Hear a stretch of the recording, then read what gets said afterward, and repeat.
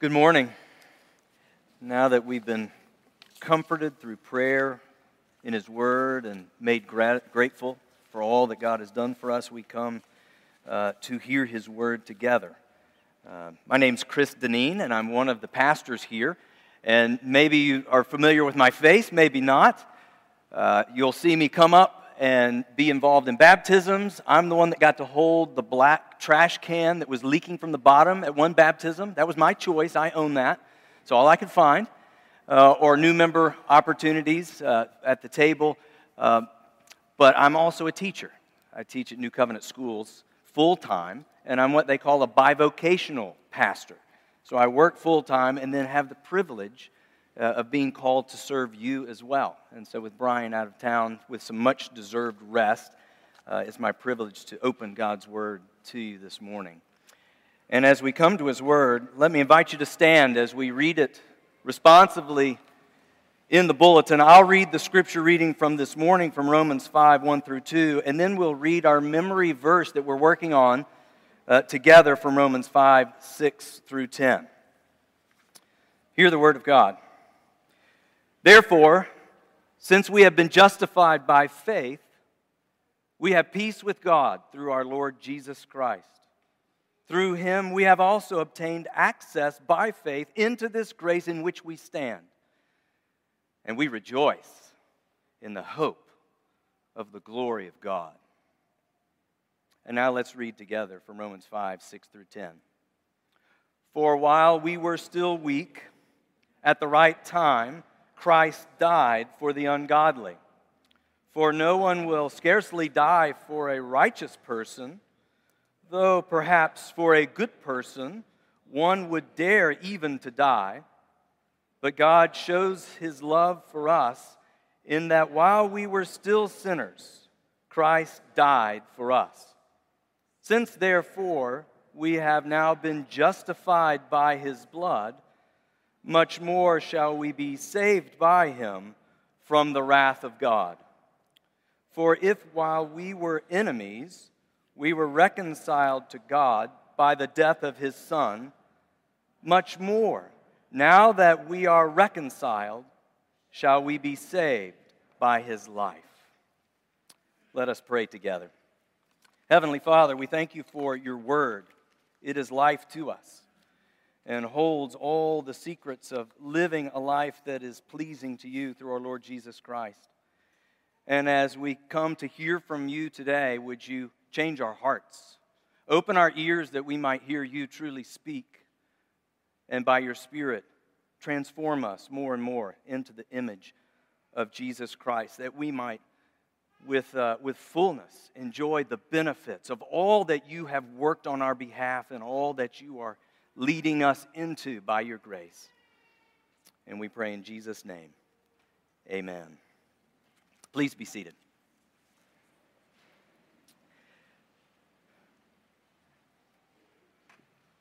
Well, since Brian's not here, I thought I would do my part with consistency. And I'm going to utilize this board. And I'm a teacher, so I can do this. And I may not be able to draw as many fine pictures as Brian can. I'm not an artist, and my students will tell you that. I struggle with stick figures. But what I have done is brought more colors than he has brought. And so we're going to utilize some colors as we work through this. And I'm hoping this will help us as we walk through a very powerful but also very simple and straightforward passage in Romans chapter 5, verses 1 through 2. And it really is a bit of a transitionary statement. And as I thought about opening up opportunities for this passage, I'm struck by the benefits that we have in Christ that we're going to talk about that are laid out for us today. And I started thinking about what are the things in our lives that we get benefits from. And certainly, when you get a real job, when you grow up and get a real job, then you get pay and you get benefits with that. Thankfully, or hopefully, there are a lot of those that you really need, but not everyone gets great benefits there. That we could always want more. And I thought, what about for the rest of us? And here's one idea I came up with that my wife loves so much. She has a membership to the Panera Coffee Club. Anybody got that? You pay a monthly fee and you can go to not Starbucks, but Panera and get coffee or any drink all day long. And she's always pawning it off on the rest of the family. So we benefit from her benefits from Panera. This place here at the YMCA, lots of benefits here. If you're a member of the YMCA, you pay a price, but you come in and you get to use all this material that you see. There's ellipticals, there are bicycles, there's treadmills, there's basketball here that you can play when the gym is open for basketball. There's yoga, there's all sorts of opportunities. There's even a pool so you can work on your swimming, get your laps, get all your exercise. Lots of benefits that you could take advantage of. And I thought even more about when I was young, benefits that I've received that I didn't pay for, that somebody else gave me. When I was young, my father's business was very good. It was mica mining in the mountains of North Carolina, and we lived in East Tennessee. And from a very young age, I grew up spending my summers at the Johnson City Country Club. And I thought the world was my oyster. And so I would get up late. I was able to sleep late. They didn't make me get up at the crack of dawn to mow the yard. I could mow the yard later. And so I would get up. I would have a little breakfast about 11 o'clock. And my wife, my mom would say, "All right, what are you going to do today?" "Mom, you're taking me to the pool." And I could go and swim all day. And I would take with me my tennis racket, because they had tennis courts too. And I would swim for a little while, get really cold because I don't have a whole lot of body fat on me. And so I would go out into the tennis court and play some tennis and then come back, swim some more, cool off. And they also had a very nice golf course. And I would actually go play golf and get a quick 9 holes in before I went back to swim and finish out my day. And of course, along the way, I would get lots of ice cream several times. The 19th hole was the place you could get burgers right there beside the pool. And I just kept enjoying all these benefits that what I didn't realize at the time, my parents paid an awful lot for. And you can imagine there was the occasion when I would have to sit down with my parents and my dad would say, "Son, you've got to stop spending money at the country club. You don't need another Johnson City Country Club hat. 5 ice creams in an afternoon is a bit too much." And I learned painfully that all these wonderful blessings I had were costing somebody something. And as it turned out, it wasn't too much longer that where the economy in the United States went down for my father's particular business, and we were no longer members of the Johnson City Country Club. And I really then appreciated the things I'd had that I didn't pay for that I lost. But I'm sharing that in part just so you see a little bit of my life, but also as we look to the passage this morning, we're talking about something that you and I get that we have not paid for. And we get benefits from what someone else has done on our behalf. And it's up to us to enjoy the fullness of all those benefits. But here's the switch. These benefits are never going to be taken away from you. And they're never going to get smaller. They're only going to get bigger. And so as we look at the passage this morning, we're invited to look into what God has made for us, realized for us through our Lord Jesus Christ. And it starts with that first verse. It says, "Therefore, since we've been justified by faith."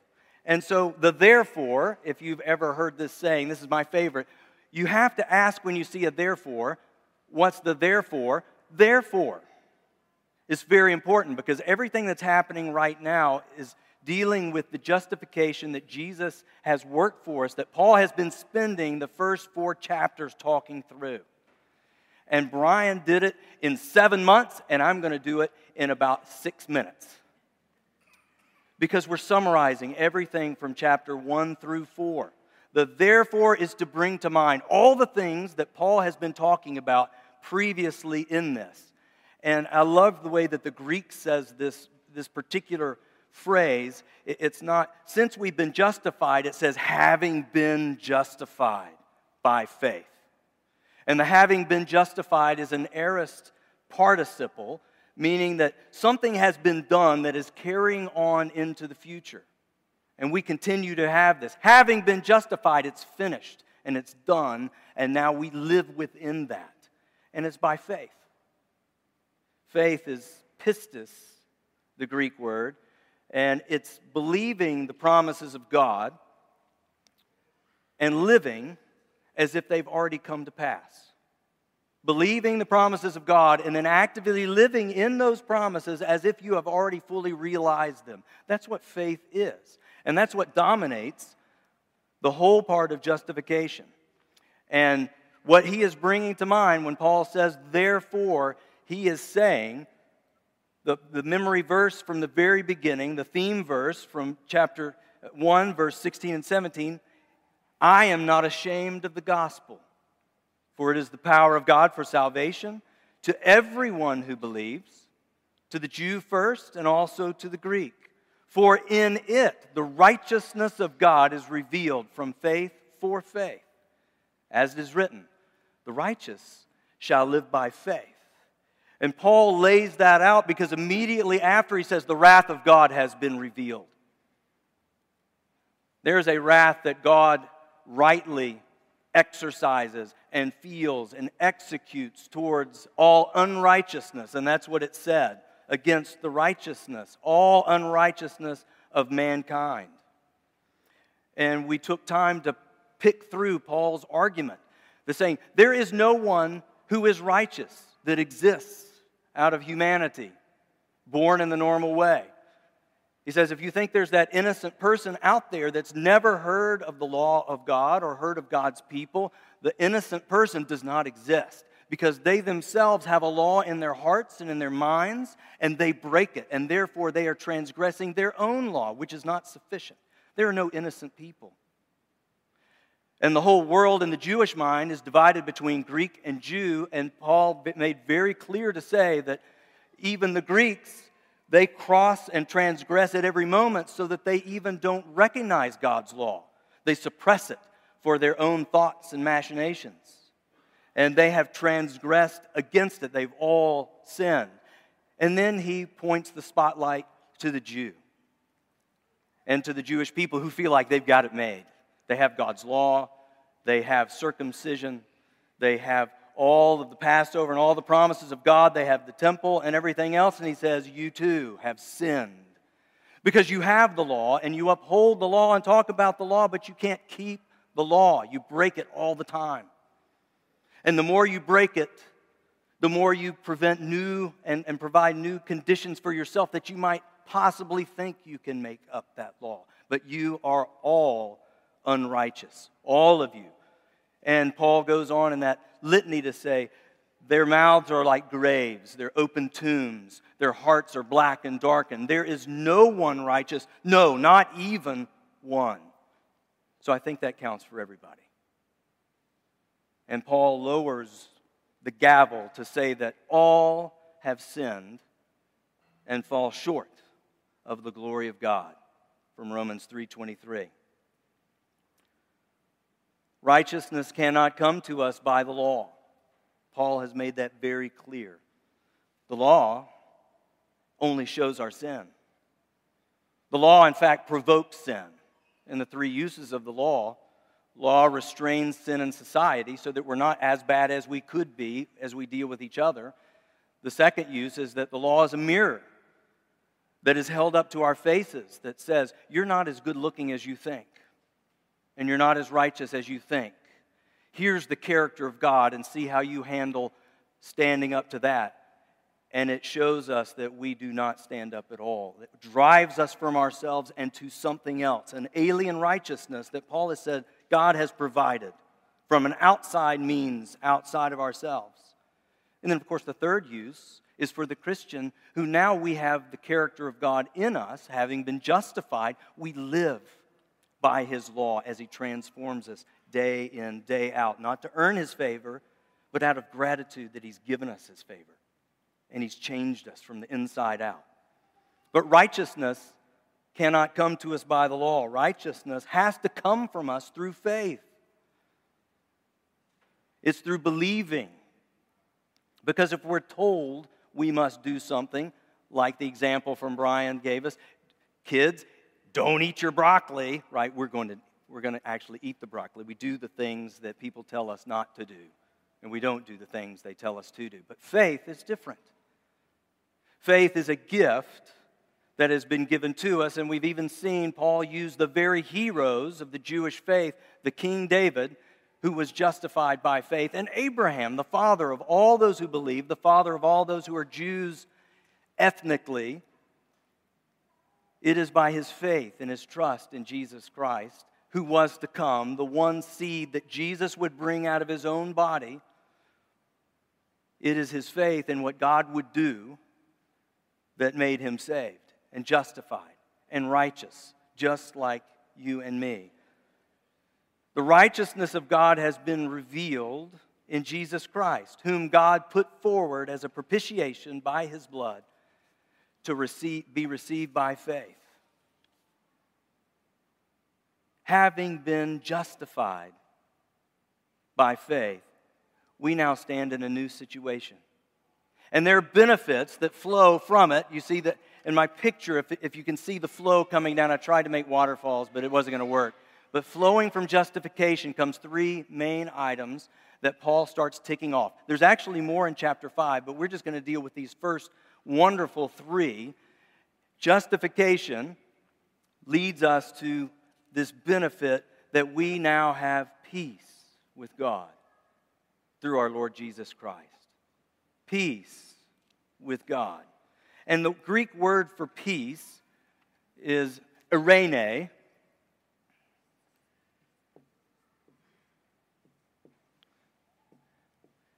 And so you can write it spelling in English, eirene. Eirene. Peace is something in the Greek mentality, because the language is written in a Greek culture where Greek is the most important language. But the Greek idea of peace is more along the lines of a cessation of hostilities.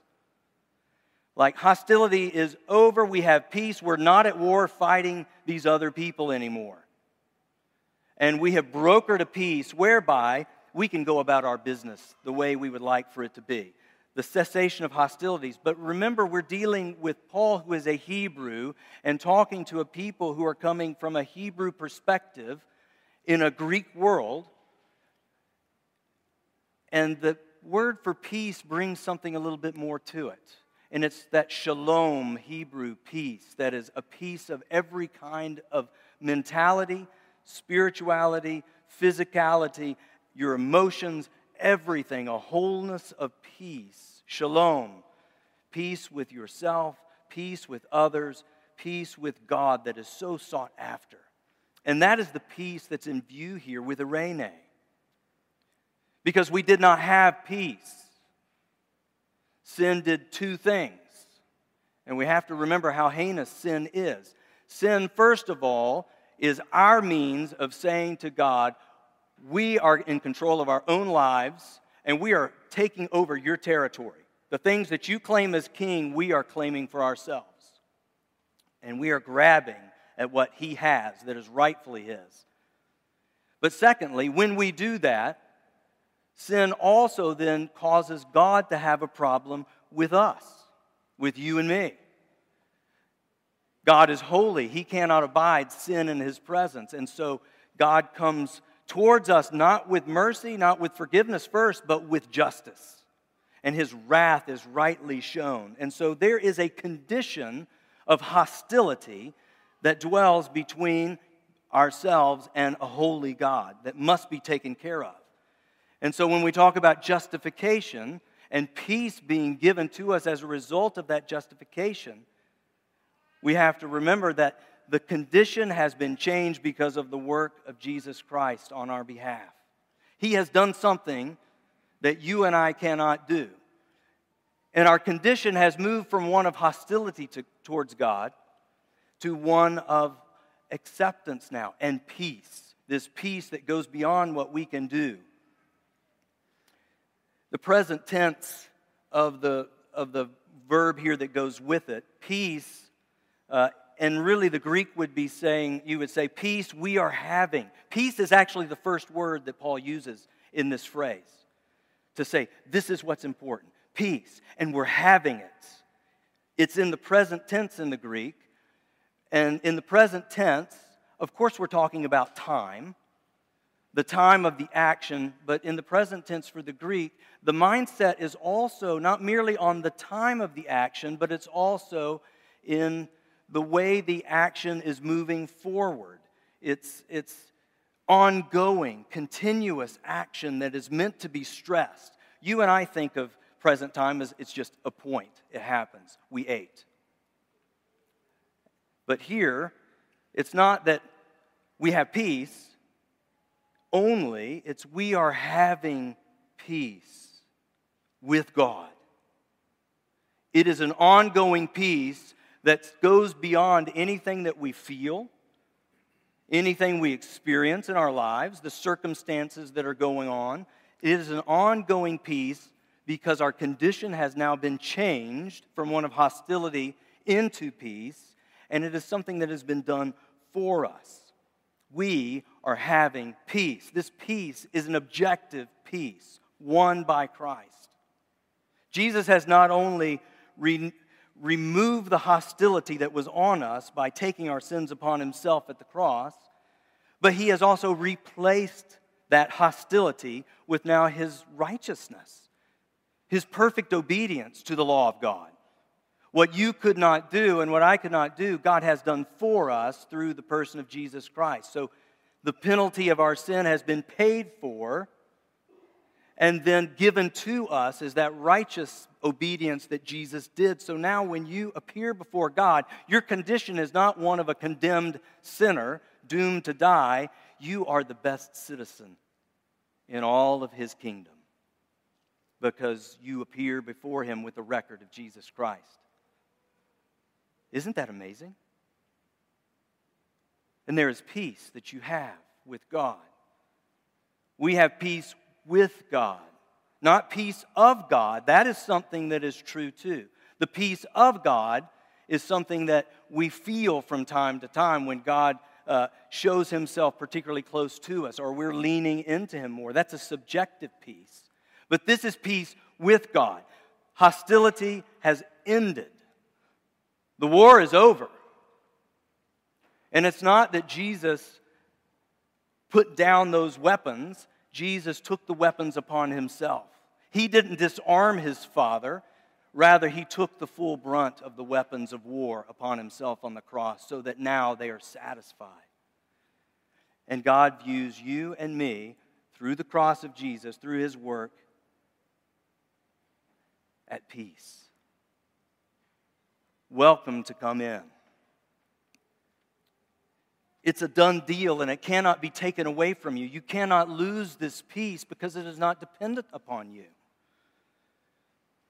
And so we have to separate out for ourselves what is it that Jesus has done that cannot be taken away, objective peace, this status, condition of peace, and then when do I feel not at peace with God? Certainly we heard in our confession, our sin that is ongoing, that's been paid for, but that we still sin, separates us from God in terms of our emotional, mental capabilities towards him.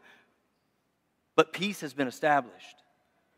Jesus has already paid for that. It is a done deal, and it will not change no matter what sins you commit today, tomorrow, next week, for the rest of your life. So therefore, if that is true, why would we want to hold ourselves back from this peace? What are the things that you allow to hold you back from the peace that Christ has won on your behalf?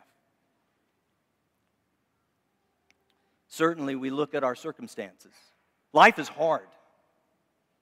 We see peace around us in our world that does not exist. Peace we long for between ethnic groups and countries. There's war throughout the world. There's war in relationships that we have with other people. Friends that have hurt us. spouses that have left us. We deal with a lack of peace and war within ourselves. I don't know about you, but sometimes my worst enemy is myself. And the way I think about my life and the way I think about the way I treat other people. And we have to be careful, because the evil one will come in and try to lead you astray and tempt you and tell you that it's not true. You still live at hostility with God. See what you've done? And that's not true. And I have to remind myself by the gospel, and we have to remind ourselves in the gospel, that peace has been secured. It is not a tenuous peace. It's not a peace like the world looks and seeks after peace that is temporary. It is a permanent peace. And now you can lean into that. There is a subjective peace that Christ calls us to. And in fact, some of the ancient texts of this passage, they don't have the "we are having peace." Rather, it's an exhortation that Paul is talking about. That let us have peace. Since we have been justified by faith, let us have peace with God. And that's true as well, isn't it? All of the work that Christ has done for us has worked a steady, consistent, unchangeable condition of peace, but we are also called by this justification to step into a life of peace with God and with His people. And the point is almost, if we're going to have this peace, let's have it. Let's have it all. Let's enjoy this peace. Let's live in it. Let's extend this peace to one another. For he who has been forgiven much forgives much to others. So this peace that God has given, will we not lean into it? Why would we live at war with ourselves and with one another? Why would we listen to the guilt and shame thrown at us by Satan or by other people? Why would we not lean in and hear the words of Jesus? There is peace that I have worked for you. But when we have this peace, now that our condition has been eternally changed from one of hostility to one of ongoing peace, there's another benefit that gets declared. And it's a benefit of access. Access is the word used here. Prosagoge is the word that Paul uses.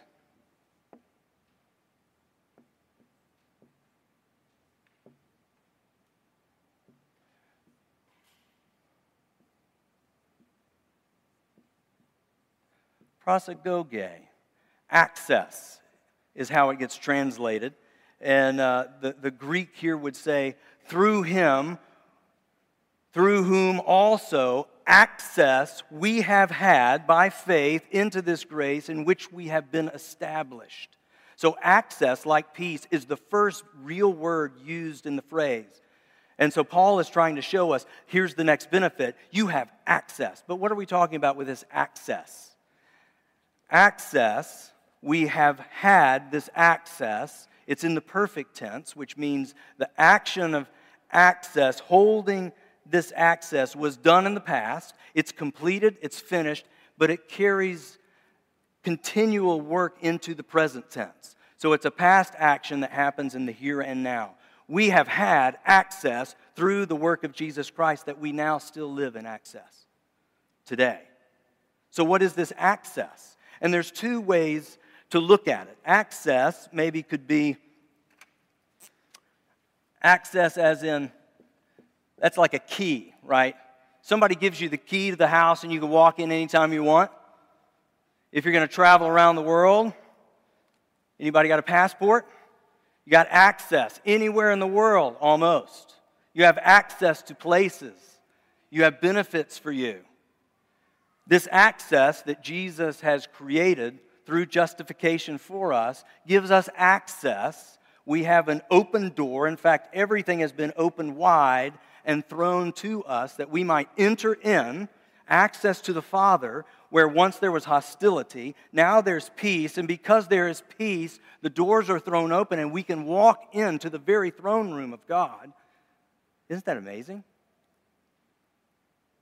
But there's another piece to this access that I think is important to point out, that the ancient world would understand a lot more than us. Access also can be translated introduction. An introduction. So an introduction is when you're introduced to somebody, right? God is not surprised with who we are. He knows us intimately in and out. But here the picture is, through having been justified by faith, we are now taken by Jesus, by the hand, into the very throne room of God, that He's opened that access, and we are introduced to the Father. In the ancient world, one of the classes I teach, I talk about the Persian kings, the great Persian kings, Darius and Xerxes, who are also biblical characters. So they're real people. They built this marvelous city at the height of the Persian power, called Persepolis. And they built it in the middle of nowhere. They built it up on retaining blocks, so no matter how you approached the city, you would see it way up on high, shining and gleaming. It had running water, cold water, had a plumbing system. And this was meant to be the great palace and city to show forth how powerful they were. And if you got to go to that city, you could see how beautiful it was, but you needed to have some better access to get in, because there was a great courtroom in the city leading into the palace. And the great Apadana, this Persian covered portico that was probably at least this big, but in the ancient world, they didn't have structures that could hold this many people in an open area, but you had apadanas that would cover it, and you would walk into the hall of 100 columns. It was a marvel of the ancient world. Perfectly symmetrical columns to hold up a structure this size, where you could enter into closely where King Darius, King Xerxes, the King of Kings, as they were styled, you could enter into their presence. Really, you could go into the room that they were in, if you were lucky. But they themselves were behind another curtain in their own little private chamber. And if you were really fortunate, if you were really special, if you had earned some special opportunity, you could walk close to the curtain that they were behind, and you might, just possibly, you might get to see the outline of their shadow through the curtain. And that would make your life. It would be something special indeed. As Americans, we're not used to that. We're used to having access to any place, anywhere we want to go. And the advent of social media makes that even worse. We think we can talk to anybody anytime. You can even text the president if you want. Our social butterflies in social media world, you can have access, and it makes you think as if you really know them, because they're interacting with you on some sort of platform. And that has skewed our understanding of what's happening with the God of the creation, the true King of Kings. You cannot just go in and say, "Hey God, good to see you." You must be formally introduced. And from that introduction, now you have relationship that is possible. And Jesus takes you and me through faith in His blood and His work and introduces us to the Father and says, "Here's my son, here's my daughter." And we are gained an introduction, which now a relationship has been established for us, and now we live in that relationship. And the access is one of permanence. You go in and you are introduced to the Father, and guess what? You stay there. You don't ever have to leave. You're welcome to set up your own chair, your own cot, and you stay invited into the very presence of God Almighty for eternity. That's the access that's in view here, that Jesus has worked for you. So why would we not stay? What are the things that keep us from remaining in the presence of God Almighty, the one who created us, who loved us? We tend to run away, and we tend to not believe. Access is something that is vitally important, and it's almost too good to be true for us. Access was there in the garden with Adam and Eve. They had access to the Father, and He walked and talked with them, but sin drove them out, away from that access. Access was in the temple. God had erected a place where He would dwell with His people, and the Holy of Holies was the site in the middle of the temple, and it was moved and put a curtain in between so that even the high priest, one day a year, he could only go in, and that was your access, but it was limited. But now Jesus has torn literally that curtain and torn the cosmic curtain that separates us from God, and we have access, we have introduction. And why would we not enter in and stay? What are the relationships that you have that would be more important than practicing that relationship through prayer and meditation and just listening? What are the things you seek after that are better dwelling places? Who are the people you want to please, that you would run after when you have the God of creation as the one who would be your first, that you would spend time with?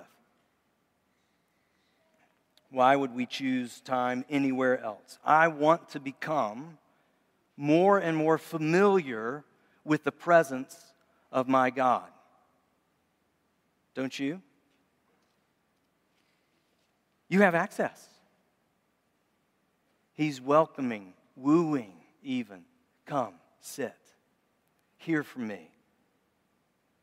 Know me. Access. A relationship that has been established for us. It has been established, not by ourselves, but by Jesus. And it is firm. The word that goes with this, being established, is that someone else has done the establishing so you can stand in God's presence. When everything else in your life is falling apart and the world is crumbling, the gospel says you can stand because Jesus has caused you to stand in the presence of God. So stand and enjoy the most richest affair from Him. And then lastly, we have hope.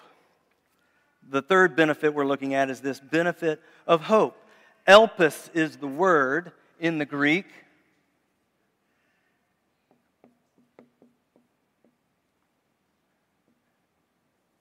And I always think of this as Elvis. I grew up or lived in Memphis for a long time, so I always think Elvis gives hope. That's the way I remember it.